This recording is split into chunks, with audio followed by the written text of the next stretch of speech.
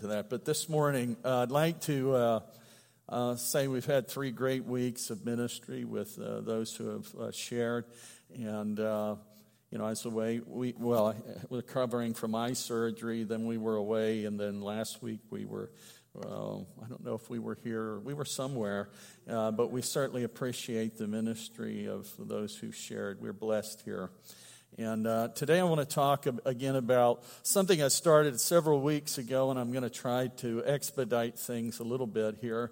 I want to talk about spiritual disciplines. And 1 Corinthians 9, verse 24 is where we begin. Do you not know that those who run in a race all run, but one receives the prize? Run in such a way that you may obtain it. And everyone who competes for the prize is temperate in all things. Now they do it to obtain a perishable crown, but we for an imperishable crown. Therefore I run thus, not with uncertainty. Thus I fight, not as one who beats the air, but I discipline my body and bring it into subjection, lest when I have preached to others, I myself should become disqualified. Father in heaven, we thank you for your word. It is life. It is powerful. Lord God, it is transformative. And we, Lord, just invite your holy, sacred, inspired, infallible, inerrant word, Lord, to do a great work in these hearts and in these minds, that these vessels of clay would honor you in this day, we pray. Amen. Well, we talked a little bit about this. Paul's making an analogy between the games that were played among those who lived in the isthmus that connected northern Greece and southern Greece, and Corinth was a significant place because it was located on this isthmus, and it connected both the north and the south part of Greece. And these games that he uses as an analogy were they involved racing and boxing and wrestling, kind of like an Olympic type sport event. There were various contests and things that people had trained for some time. And the Corinthians were very familiar with these things. They knew the analogies. They knew how to process the analogies because Paul spoke to them in a language they could relate to. And a great part of the gospel is speaking to people in a contextual way that they can apply it, that they can draw a clearer understanding because of the things that we utilize in life. So when we share Jesus with people, we really need to present him in the context of people's lives. When we speak the word in a way that people can relate to. Doesn't mean we alter the word, doesn't mean that we change the identity of Christ in any way. It just simply means we do what Paul did. He used these games that they were familiar with, and he built upon that analogy the spiritual inferences that he was seeking to leave upon them. And so as he speaks, he makes the comparison between the physical and the spiritual, the natural and the eternal. And so it's important for us that people be able to see the bridge between life and eternity and the spiritual element. So as we think about this, in life we want people to serve us who are well trained to do so. We want people to serve us with excellence, and we desire to serve others with excellence. If we are going to serve people with excellence, it requires training. It requires discipline. All of these things are part of offering the type of service that's beneficial to others. None of us want someone to operate on us who is a novice. How many would rather not be the first one on board? Whenever you get on board and you got a pilot who says, this is the first time I've done this, it's not I'm not lining up for that. You can have my place if you like. And if you have someone that you really are trying to get rid of, you can invite them to have your seat. When we think about this, people want others who are trained to do what it is that they are providing service for. If you're having a knee replacement, you want someone who is a great orthopedic surgeon or has experience and has a track record of excellence. You know, when we think about these things, they're very important. Life requires training, both in the practical and the spiritual. You know, if we're going to serve people in the practical, there has to be this training and this preparation to do so. If we're going to serve the Lord with excellence, it requires that we be trained as well. You know, sometimes we get saved and we're left with the idea that you get saved and somehow you'll just get from here to there with no effort at all on our part. And that's not true.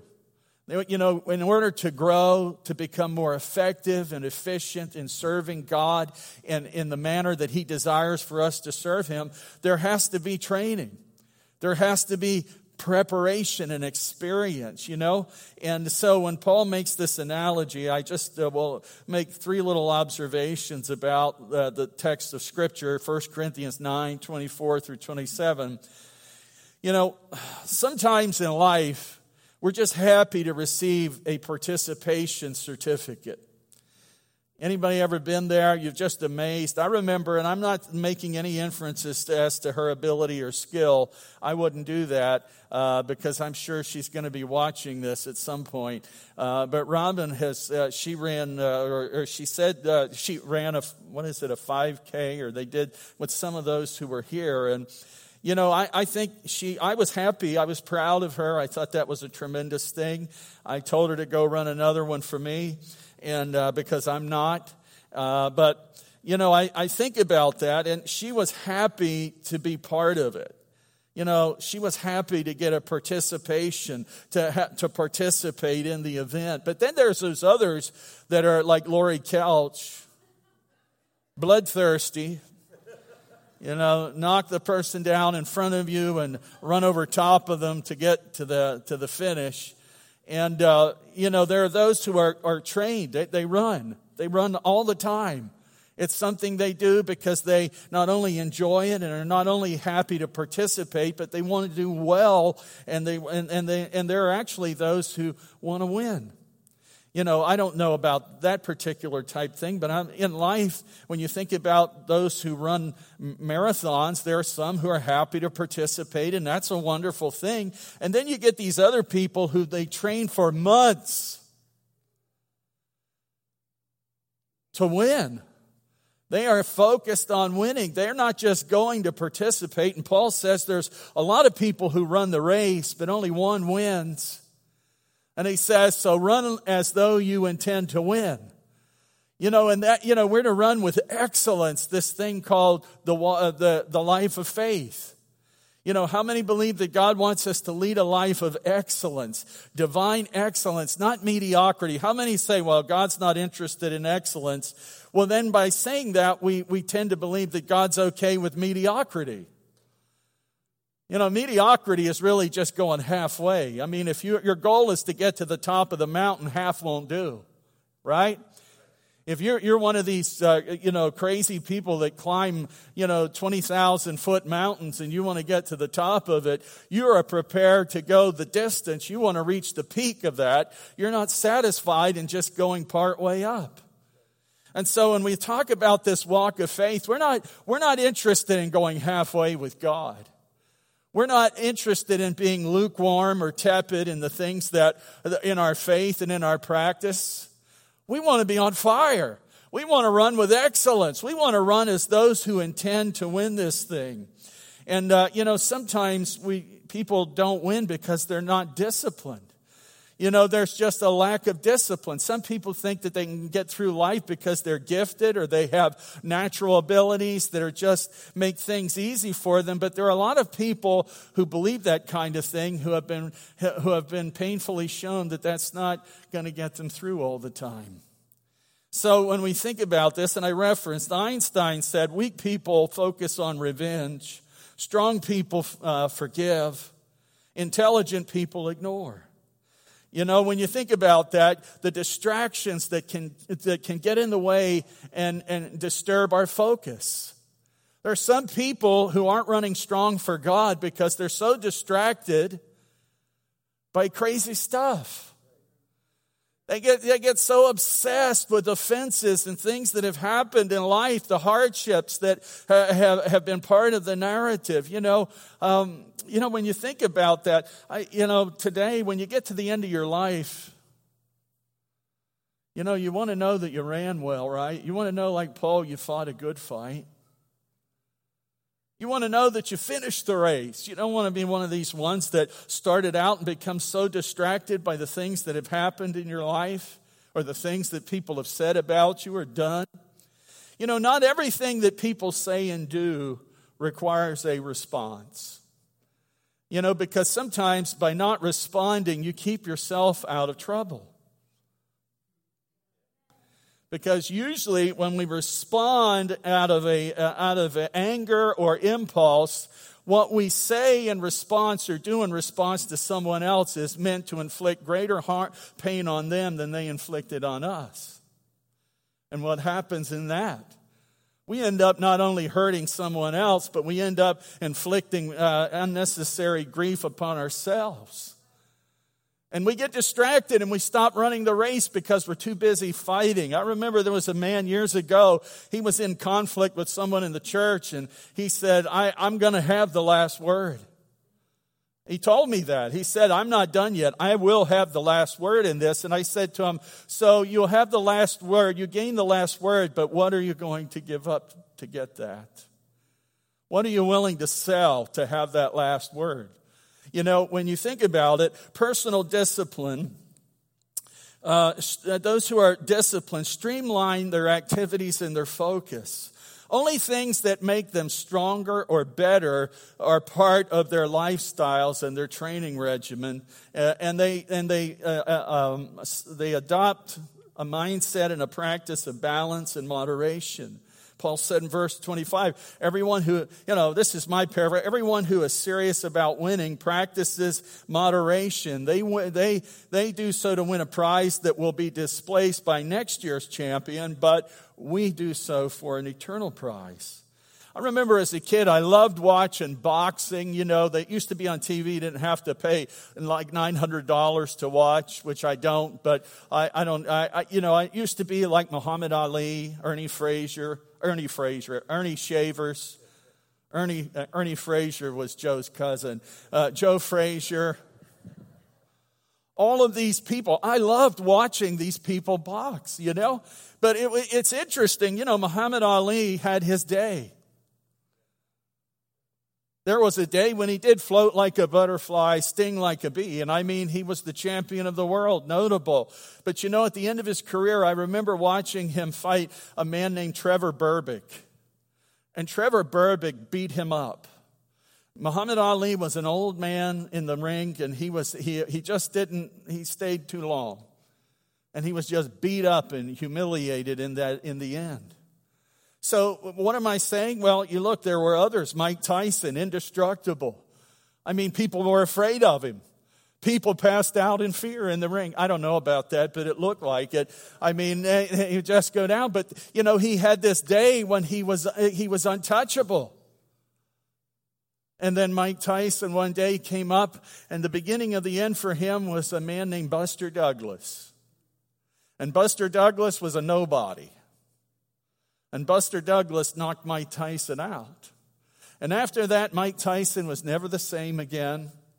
Everybody knew that he could be beaten, and that wasn't the only blemish on his record. So what am I saying is that people focus on things that will be forgotten tomorrow because someone else will be elevated to that place. And people will be focused on who's new. And so we compete for things that fade, and they go away, and the remembrance dissipates. And then you get people who, as believers, need to understand that we're not doing this for something that's only going to last for a while. We're living for eternity. Come on now. How many understand? You and I need to have an eternal perspective each and every day. In life, we've got to have an eternal perspective. I say today, as you sit here with me, that if we don't have an eternal perspective, then what we focus on really is just about the things that fit in a box. Our lives are we live in this little box, but that's not really what it's about. You're a spirit. How many know that you are a spirit? And you have a physical body. How many understand that? Flesh, bone, blood. You have circulatory systems. You have nervous systems. You got all kinds of systems in your body by God's design that work. But one day those things cease. Then what? And there's a lot of people in this world that they're not sure what to think about death, because they've never been introduced to anything that would suggest to them that they have any reason to hope for anything beyond this life. That's where you and I come in. We have to be sharing with people by the way we live and in conversation when the Lord gives us an opportunity, why they have a reason to hope beyond today or tomorrow or next week. Because we know we win. You know, Christians should live like we're winners, right? How many think, oh, well, that's egotistical? It would be if I thought that way because of myself, but I do that because Jesus is my victory. He's my champion. He's undefeated, and I'm with him. Come on, church, are you with him? I'm with Jesus today. I can't lose because he never loses. You know, the worst thing that can happen to you is you die. You know that. That's the worst thing. And how is that bad whenever you believe what Jesus said again? I am the resurrection and the life. He that believes on me, though he were dead, yet shall he live. And he that lives and believes in me shall what? Never die. Never die. That's great because you're a spirit. You're a spirit being. And God will give you a resurrection body in his time. You know, wrestlers sometimes lose so much weight that they actually become weaker. You know, they try to make weight and they work and work and work and they're frantic about losing it. And their focus is, there's just an imbalance there. And then you get people that, if you watch some of these boxers, they get so big and so heavy that they lose their ability to go the distance. And because of these imbalances in life, they actually work against them. And you know, when you're imbalanced in the way we live, and when we're imbalanced in our walk with God, it begins to affect our ability to be enduring, to be able to navigate life and situations and circumstances. You know, if we don't run if we run without focus, then we're just running, and that's okay. But if you're running to win a prize or to compete, then you have to have a focus. How many know that, people who train boxers aren't just simply training to be elite shadow boxers? You know, Paul says, I don't box just as one beating the air. His goal was not, he said, your goal's not to be an elite shadow boxer. So we talk about some of the things that we do, and I'll try to move on here. Prayer. You know, we started to talk about this the last time. E. Stanley Jones says, prayer is aligning ourselves with the purposes of God. How many believe it's better to do things God's way? And how many know we discern the will of God through the word that he has given us, through the voice of the Holy Spirit, through prayer and seeking the heart and face of God? Corrie ten Boom, we shared this before, and I love it. She said, is prayer your steering wheel or your spare tire? Think about that. That's a good one, right? Whenever we get a flat, we pray. Or is prayer our steering wheel? Are we determining the route we take in life and where we go and what the destination is to be? And the most efficient, effective path as God sets before us to get there, is prayer your steering wheel? Or is it simply the spare tire? You know, when you think about this, too many Christians come to church on Sunday morning and they simply want God to turn them on. God, I'm coming to church today and I want you to turn me on. And they have that expectation that something's going to happen in that service that's going to flip the switch for them and make everything different or better or more inspiring, make their experience more goose pimply. But you understand this, prayer's the foundation to worship. How many have, and I'm just a question, how many have sought the Lord and said, God, I'm coming into your house today? And I'm not just doing it because I've done it every other week before this one. I'm coming into the house of God today because I'm believing that something dynamic is going to happen in my heart and in my life that will be eternally consequential. How many have prayed over this service today? How many have waited in the presence of God and said, hey, and I'm just saying if you haven't, do so next week.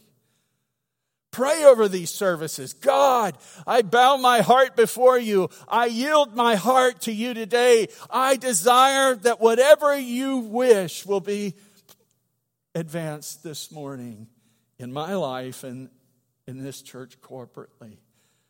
You know, no one should ever complain about church if you haven't prayed over it. That's like me complaining about what a restaurant offers and I've never been there. But somebody else told me it wasn't that good. Oh, I'm sorry. I was getting caught up in there. That's all right. That happens to all of us. And thank God it was you this week, not me. Just kidding. I think about the fact that, in my life, is it simply me wanting God to turn me on? Wanting God to just give me that, God speak to me out of the clouds, come to me in the burning bush. God says, I want to walk with you every day. I want you to listen to my whisper. How many know the whisper of God is stronger than anything else this world could ever come against you with? It says, listen, when I whisper, hear me. This morning as you've come in, no discipline in our lives spiritually will be pursued seriously if there isn't the discipline of prayer to serve as its foundation. Think about that. There won't be any other discipline in your life, in my life as believers, with regard to our walk with God, if there's not the discipline of prayer as the foundation. How many believe that prayer is the foundation for everything that God releases into your life? As a believer, we believe that prayer is effectual and it's effective and it's necessary. Think about it. There's no revival without prayer.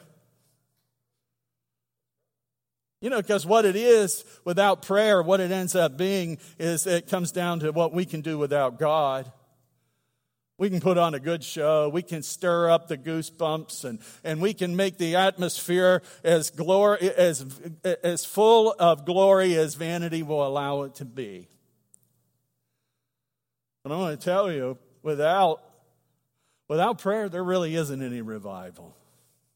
Doesn't mean that God can't work in spite of our prayerlessness, but you remember Jesus, he went to the area and he could only perform and release a few miracles because of the lack of faith. Prayer energizes faith, and faith energizes prayer. They are mutually effectual toward one another. Think about this. No vision without prayer.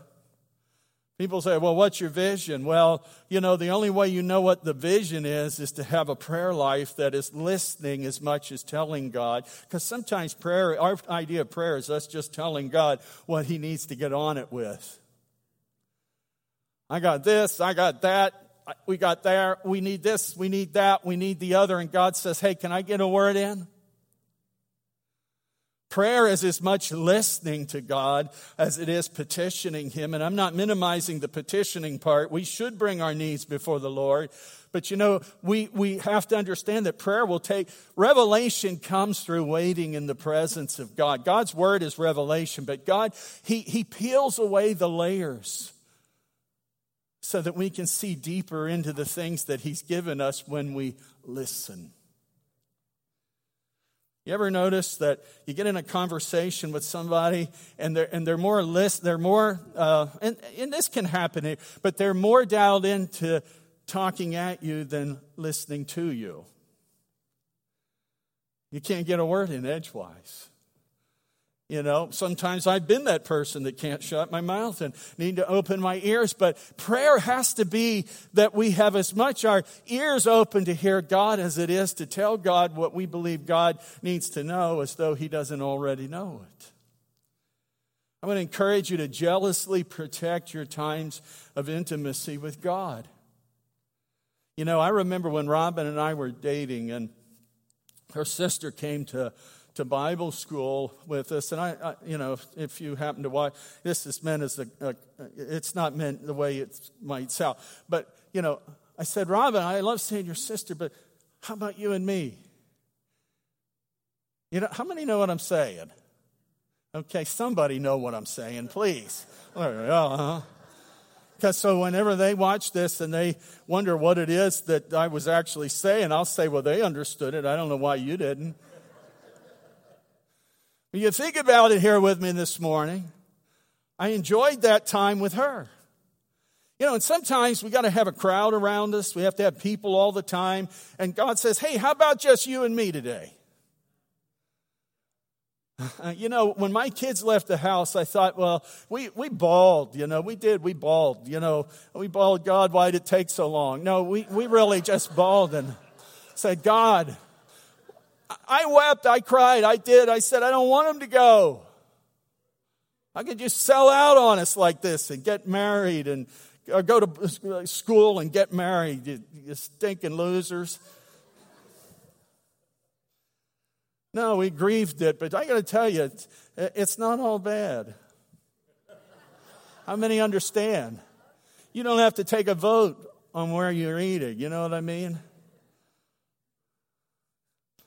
You don't have to have this big family discussion. And I liked some of those. Some of those weren't as great as others, but some of them were wonderful. We enjoyed family devotions and that. But you know, now that Robin and I are together alone, it's not so bad. And I remember how great it was when we first came together. And it's kind of renewed some of that. You know, it's renewed that. I mean, we've gotten, she hasn't, I've gotten older and time has gone on, but it just renews that. You got this sense of youthfulness again. We can do what we want to do. Well, you know, it wasn't always, I mean, you understand what I mean by that. But I want to tell you, God wants that time with you and Him. He doesn't want you and Him and all your business. Or you and Him and all your activities. When I say you, that means me as well. Sometimes it's Lord. And we're going to talk about this. Another discipline is the romantic side of a relationship with God. We're not going to talk about it today. But when you think about prayer, there were 120 some in the upper room. And then there were those who were part of the larger crowd who weren't in that upper room. How many here say, I want to be an upper room saint? I want to go the distance, you know. I've walked with Jesus. Now I want to see this promise. I want to be there when it happens. You know, I want to be in the midst of what God is doing. Come on, church. God, I'm hungry. I want to be in the midst. We're going to talk about prayer, by the way, next week. See, I can take these things out for a while. I taught this, but I figured you forgot part of it or maybe all of it, but it's not an insult. But E.M. Bounds said, prayers outlive the lives of those who utter them. Your prayers are going to outlive this generation. Your prayers are going to outlive this age. They're going to outlive this world. Your prayers are going to cover your grandchildren and your great-grandchildren. You are setting something up. When you pray and seek God and you say, well, I'll never live to see all this happen. That's the wonderful thing. You just are going to change addresses and God is going to do something here that is supernatural and eternal. God wants you to pray a prayer that believes that He is supernatural and that He is infinite and He's not measured by time or space. Our God is so big that my prayers are going to cover not only this generation, but the generations to come. I'm already claiming my great-grandkids are going to know Jesus. That they are going to come into this world and they are going to have a prayer covering over them. And God is going to protect and bless and advance His purpose and their will. I'm going to ask Tammy to come. We talk about the dual nature of prayer. There's the personal prayer life, a prayer closet. You know, a prayer closet, people say, what does that mean? Is there some hidden meaning to that? Really, what a prayer closet means is that Jesus prayed, and he prayed in the wilderness. He prayed in different places. He prayed in boats. Jesus prayed in different venues. So what a prayer closet for you is wherever you get alone with God. It can be in your car. It can be in your closet. Honestly, you know, this house we live in, we actually got a closet that you can actually walk into. Never had one. I always got a walk-in closet. And I always wondered what it was like to walk in a closet. Got a walk-in closet, and I go in there, shut that door, pitch black. I got to tell you, I love it. I love it. No one there, no windows. There is air conditioning. I'll tell you, it's the coolest room in the house. You can be sweating everywhere else, but for some reason in that closet, the air is just piping out. So somebody must have spent a lot of time in that closet or planned to when they built it. But I want to say, being alone with God, being jealous and protective of that time. John Wesley's mother is said to have sat in a chair and thrown an apron over her head as a sign to her kids to leave her alone. So try it. I mean, it might work for you. You put a blanket over your head or an apron over your head as a sign to her kids to leave her alone. Jesus went to a secluded hillside. You know, do people know those close to you that prayer is a priority in your life? It's not like we're trumpeting, look at me, I'm gonna pray, I want everybody to see. That's not it. But you're not ashamed to let people know that you're a person of prayer. Your family needs to know that. They say, hey, you know, Dad or Grandpa, man, they're in their prayer place. You know, it's good for them to see and to know that you have one. Doesn't matter where it's at, but they just know, hey, they prioritize and they set time aside to be with God. You know, I shared this last time. What goes into the prayer closet comes forth with a greater anointing, a greater love, greater power, greater hunger for God, greater insight, greater devotion.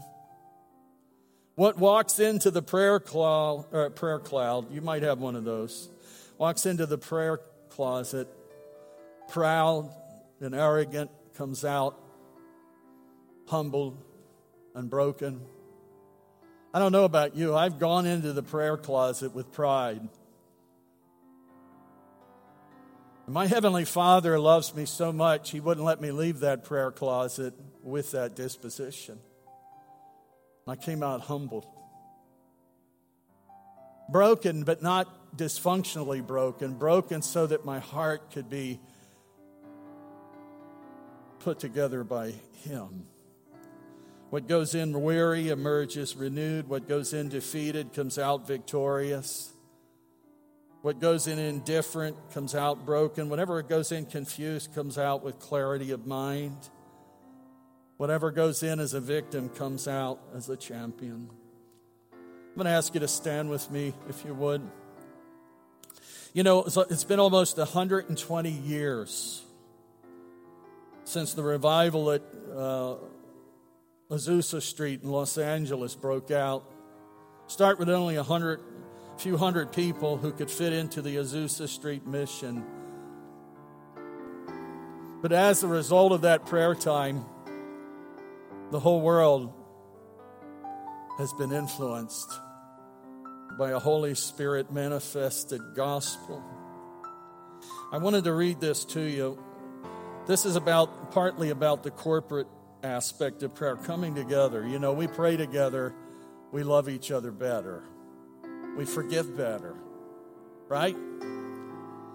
We share a common vision, a common heart, a common goal. You know, one of the leaders who was involved in the Azusa Street, as you know, was William J. Seymour. And he was an uneducated preacher who grew up in poverty as the son of former slaves. Before entering the ministry, Seymour was a railroad porter and a waiter at several restaurants. Smallpox left him blind in one eye. This is how eyewitnesses described what took place at Azusa Street. Let me just begin by saying God launched probably the greatest next chapter release of the Holy Spirit into this world at Azusa as a result of what happened. And you know, none of it had to do, very little is said about Seymour's preaching. His preaching wasn't the secret to what happened there. It wasn't because he was a great orator. In fact, some believe he was probably pretty average at best. Here's how a newspaper describes his role. Their preacher, Seymour, he stays on his knees much of the time with his head hidden between the wooden milk crates. He doesn't talk very much, but at times he can be heard shouting, "Repent." And it says, and he's supposed to be running this thing. The Bible says in Acts 4:31, when they had prayed, the corporate aspects of this, when they had prayed, when you have prayed, when we have prayed, the place where they had gathered was shaken. I'm sorry, I don't believe the day of Pentecost is over yet. Come on, church. You say, well, I'm a hybrid. I believe this, but I don't believe that. Let me tell you something. You need to believe the whole thing, not the parts that make sense to you. Because if you only believe the parts that make sense to you, you're never going to experience the supernatural nature of God. You're never going to see the healings. You're not going to see the manifest presence of God as He chooses to do.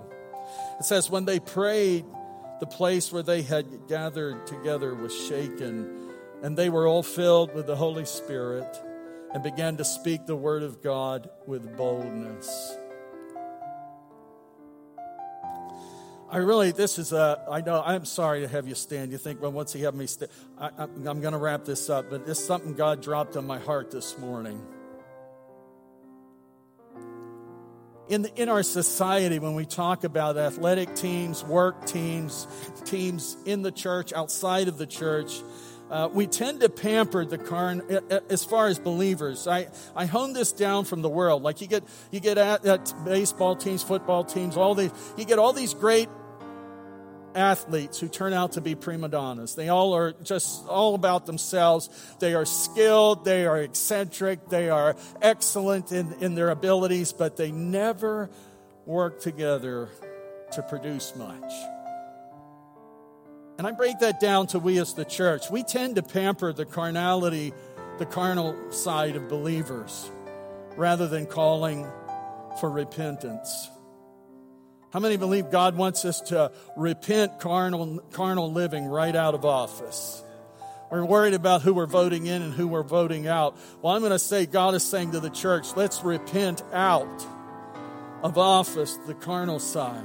We look at people and we say, well, their intelligence, their giftedness, their uniqueness, their creativity, that's what makes it difficult for others to work with them. I'm going to say something. I can't wait to say this. I have one word. It's a compound word to use, and I think it is in my way I put it. It's a compound word for the lame excuses for why people can't work and serve together in kingdom work and ministry. And I'm going to characterize the pampering of the carnal side of believers. It's not because they're unique or gifted or, they're just so much this, that, and the other. It's because of immaturity and pride. Has absolutely nothing to do with how great they are, how well they do. It has nothing to do with that. Because you know what? The Holy Spirit never bows at the altar of our eccentricity or our giftedness or our abilities. He brings us to his altar. He doesn't accommodate that, you see. And so when we're in church work, you understand this. This is really important. How would I characterize the statement that people are just simply hard to work with because they're so great at what they do? They're so gifted, they're so this, they're so much that. I'm going to tell you, here's what my response to that is. Hogwash. Hogwash. That is a bunch of baloney, because God transforms the heart, right? He changes us. He refines us. He renews us. Come on, church. How many say my giftedness is not enough to get this done? God wants others to work with me, to serve with me, because the Holy Spirit is just doing such an incredible internal work that the goodness is just oozing out. The goodness of God. As we close today, you got to, whatever you have, Tammy, but today as we have come here, we talked about that first discipline, the discipline of prayer. Private prayer, corporate prayer. Protect that time with God, that alone time. The way you would is if you had to say, hey, everybody needs to step back.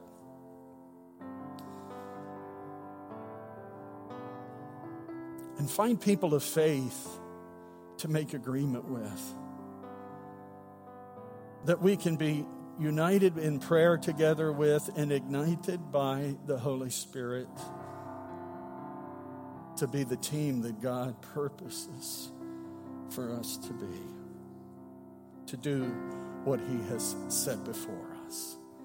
As I close here today, I want to say, Tina, if you're watching, I love having you around. You heard that, right?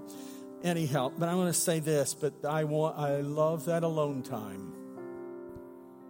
I want that with God, and I want to come together with others of faith. If you're here in this house today, and you say, God, I want to be serious. I want to run like a champion. I don't want to have just a participation certificate. I want to run like a champion. I want to win this thing. I'm not just doing this stuff to go through the motions. I don't want to be an elite world-class shadow boxer. I want to be the best that I can be in Christ. I want to serve with excellence. I want to be a world changer. I lay my heart down, Lord God, before you in prayer, because I know that prayer is the foundation for any godly ambition. Lord, anything that you will do in my life and through my life will be built upon the foundation of your word and in prayer. So mighty is the church that prays. Mighty is the believer who prays. A world-shaking church is a prayer-shaking church.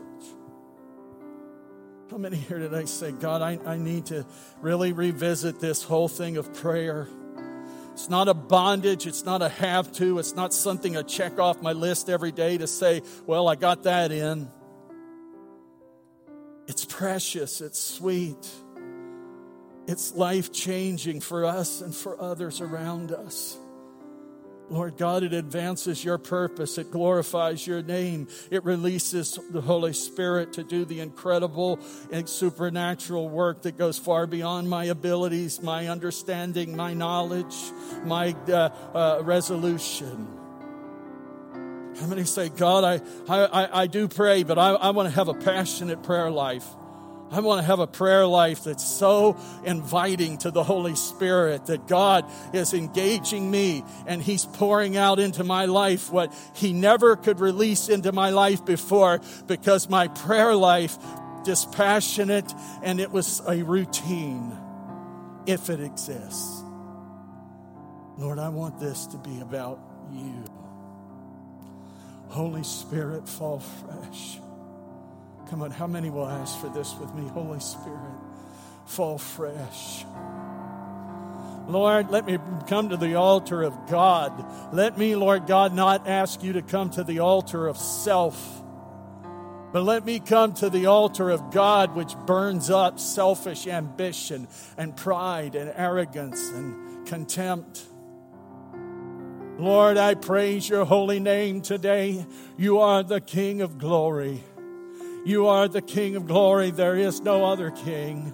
There is no other Lord. Come on, let's tell him a minute here. There's no other King. No one else like you. No one else like you. No one exalted as you are. You are the King of glory. You are the one before whom every knee should bow and every tongue confess your lordship. Hallelujah. Release into this house, Lord God. There are some who come for the preaching, some who come for the singing. And then, Lord God, you said, I want all of you to come for a supernatural encounter with me, to have your life changed so that you can be an agent of change in the world. How many filled with the Holy Spirit here today? Filled and full, filled and full, filled and full, filled and full. Come on, church. We want to be filled and full, overflowing, overflowing. Come on, invite that into your life. Overflowing, filled and full. He's here. He's here. The Holy Spirit is in this house. He is here. Lord, we welcome you. We embrace you today. Lord, these altars, the altar, Lord God, of our heart, we lay before you, God. We receive healing in this house. Come on, let's say it. We receive the healing that we've been awaiting for, seeking God and trusting him for. We thank you, Lord. We thank you, Lord God. Hallelujah. Hallelujah. Come on, church. Oh, God, this is the crazy time for some. What's happening? It's, God is at work. After they had prayed, the place where they had assembled was shaken. Hallelujah. Shake this house. Shake this house. Shake me, Lord God. Shake us up.